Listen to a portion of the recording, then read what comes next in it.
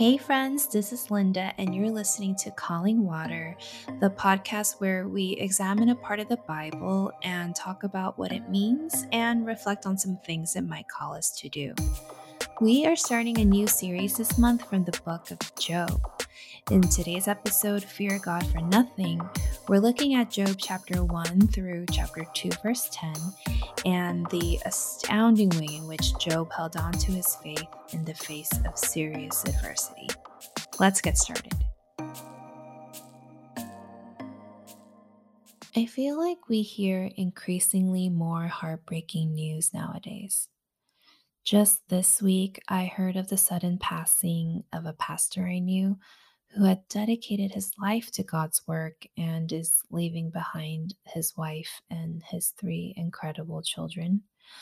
I've known a few friends in this past year alone who have had miscarriages or lost their babies upon delivery.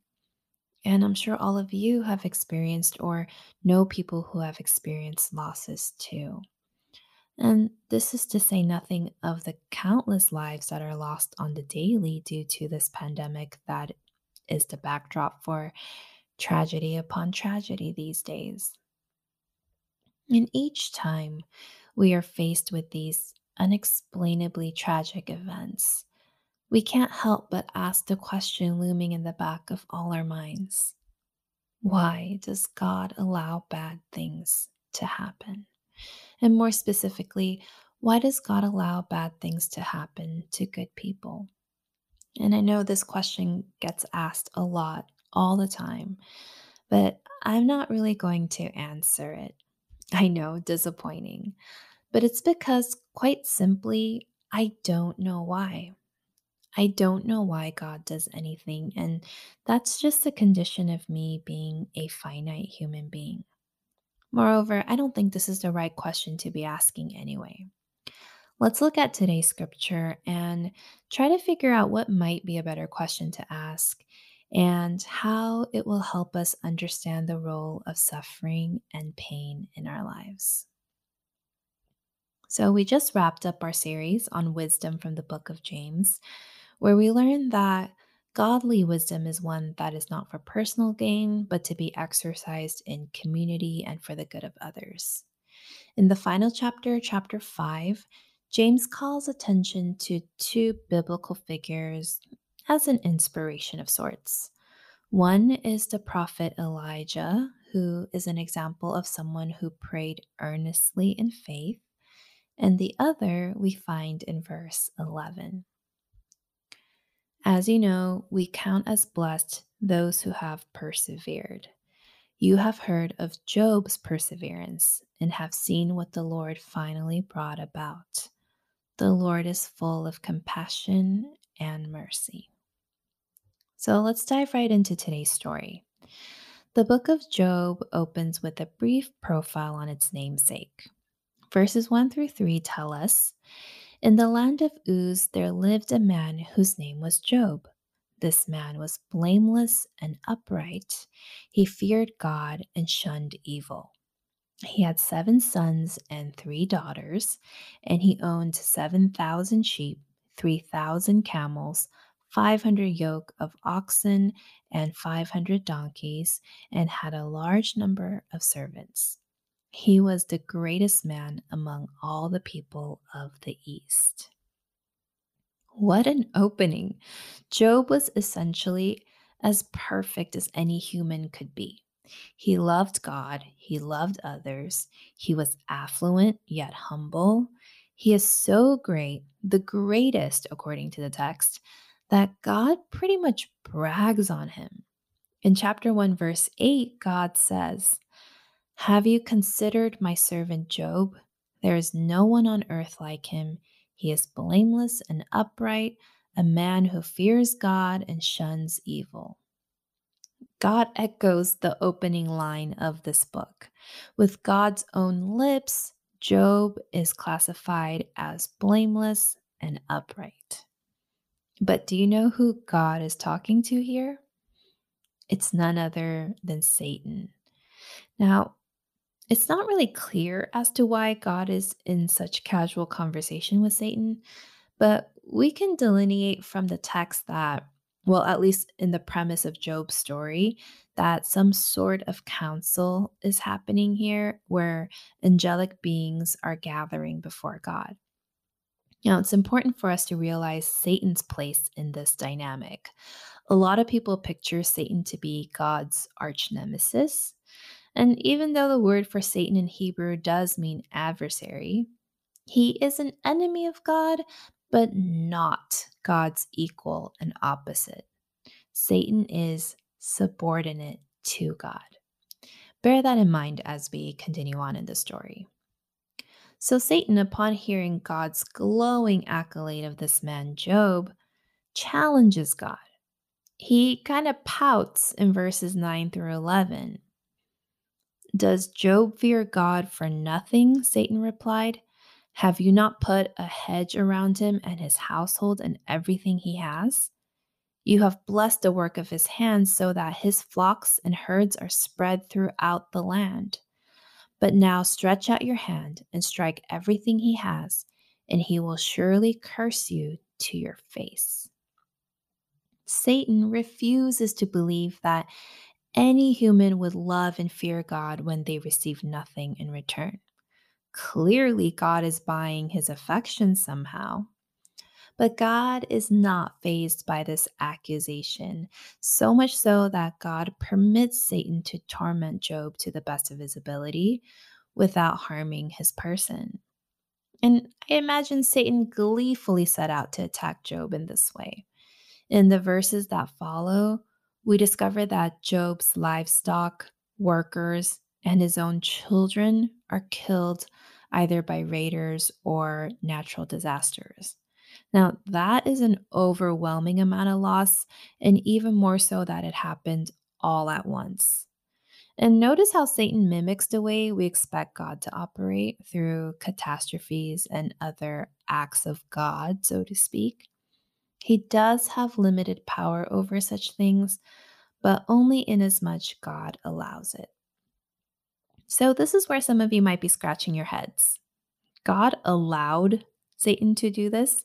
So, God does allow bad things to happen? Well, we'll come back to this in just a moment. Because even more puzzling than that is what not just what happened to Job, but how Job responded to what happened to him.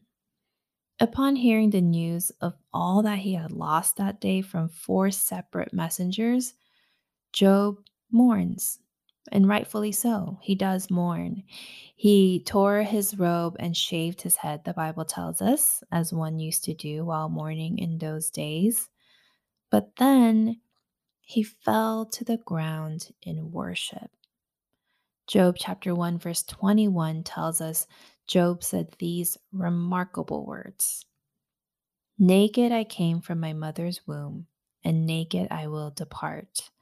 The Lord gave, and the Lord has taken away. May the name of the Lord be praised. I mean, technically, it was Satan who took away, but Job, in saying it this way and attributing all of these events to God, is him saying rightly that God is the only one who is in control. And if God allowed it, then there must be a reason, though he's not privy to it. He acknowledges that everything he had was a gift from the Lord, not something he earned. And he's saying that it's God's prerogative to give or take as he pleases. Now, if this was a test, which it wasn't, I would say Job aced it, give the man a prize, right? But no, what he gets is more suffering. Upon seeing that Job held on to his faith and integrity, Satan challenges God again, saying that, okay, well, maybe Job's just not materialistic or anything, but I bet you if you endanger his life, he will surely curse you. And again, for reasons that are unclear, God assents to this and allows Satan to inflict more pain while sparing his life. So Satan this time torments Job by covering him with sores from the soles of his feet to the top of his head.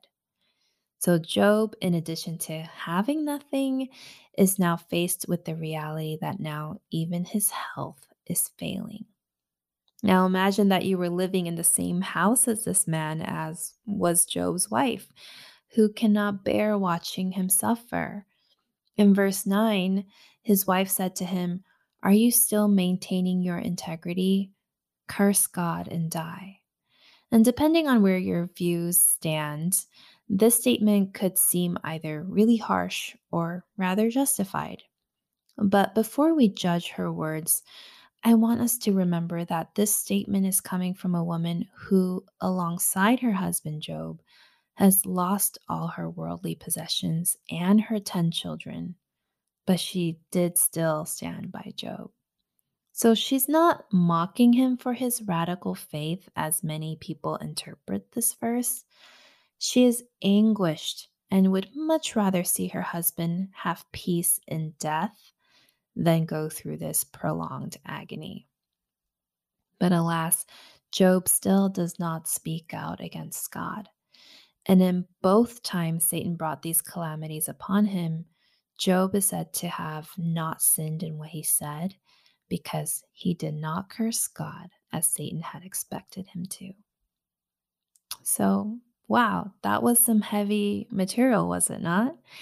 And I admit that reading the book of Job could lead to more questions than answers. So, let's ask a few of those questions. First, where does suffering come from? And we talked about this a little bit in previous episodes, but let me just say it again. Suffering is not a result of sin. And that's not to say that sin doesn't have consequences, it does. But if you are paying the price for a poor choice you made, I think it would be unfair to call that suffering. The scene that unfolds where God is talking to the angels and Satan himself is one that we don't really see anywhere else in the Bible, but it's pivotal here in understanding the chain of events that occur in Job's life. This heavenly dialogue between God and Satan is necessary to dismantle any idea that Job was at fault for any reason. And we'll probably talk about this more in the weeks to come because even Job's friends in later chapters try to find some sort of explanation for how Job brought this upon himself. And he didn't. But for reasons unbeknownst to us, God did allow suffering to happen in Job's life. But who inflicted the suffering?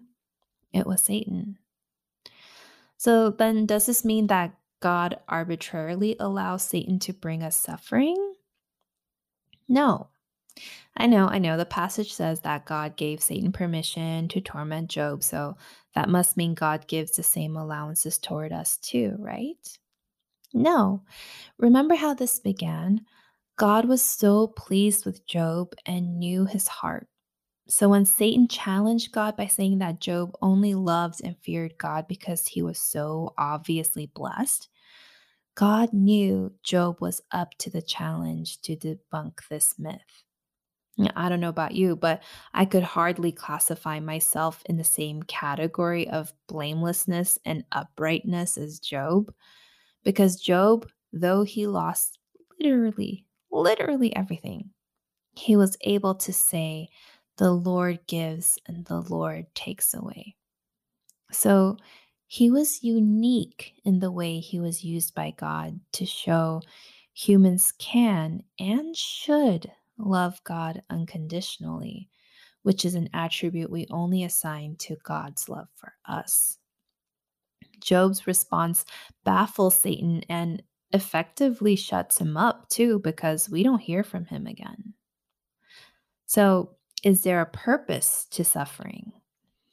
I think the most unhelpful thing people can say to someone who is going through a significant loss is to tell them that everything happens for a reason, right?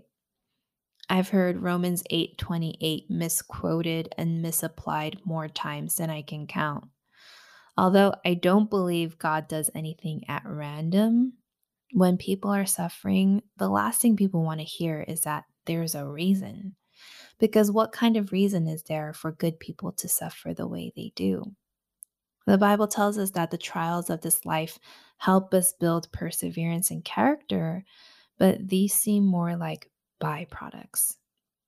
And then we get stuck here because we're trying to do meaning making within the confines of our limited understanding and experiences. But God's understanding and wisdom spans all of eternity. We can only see a glimpse of who God is within the scope of our lifetime, but God's plans and purpose have been in motion since before the beginning of time and will persist until the very end. So, yes, there probably is a purpose to suffering from a divine perspective, but none that will make sense to us in this mortal coil. But we need to separate suffering and all the bad happening in this world from the nature of God. The fact that suffering exists doesn't diminish God's power or goodness. Neither does the fact that He allows it to exist. Because God is not only concerned about how blessed of a life we lead during the short time we are on this earth, because we have forever to think about. And Job knew this.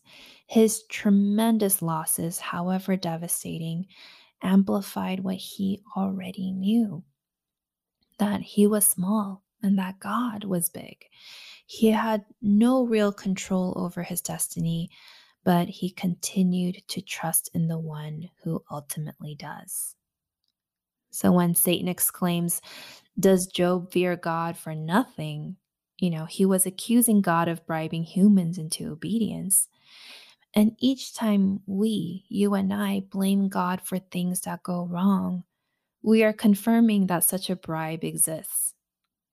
Our enemy resents the fact that such a loving relationship could exist between the creator and the created. And he's doing everything he can within his limits, of course, to drive as big of a wedge as he can between us and God. Friends, don't give him that kind of leverage. Whatever we go through in this lifetime, however joyful or however trying, are temporary. But our big, eternal God has chosen to care for us, not just for now in this brief moment in time, but for all time. So, to go back to the original question, why does God allow bad things to happen? Why? We may never know, at least not yet. But we might want to reframe this question. How about we ask, what can I do when bad things happen? What can we do when bad things happen? And the answer to that is the same thing we do when good things happen. As Job did, we can say, "May the name of the Lord be praised." Even in the bleakest of circumstances, we must get into the habit of praising God, not because of what He gives us, but because of who He is. Then we can sing as the psalmist does in Psalm chapter 8, verses 3-4.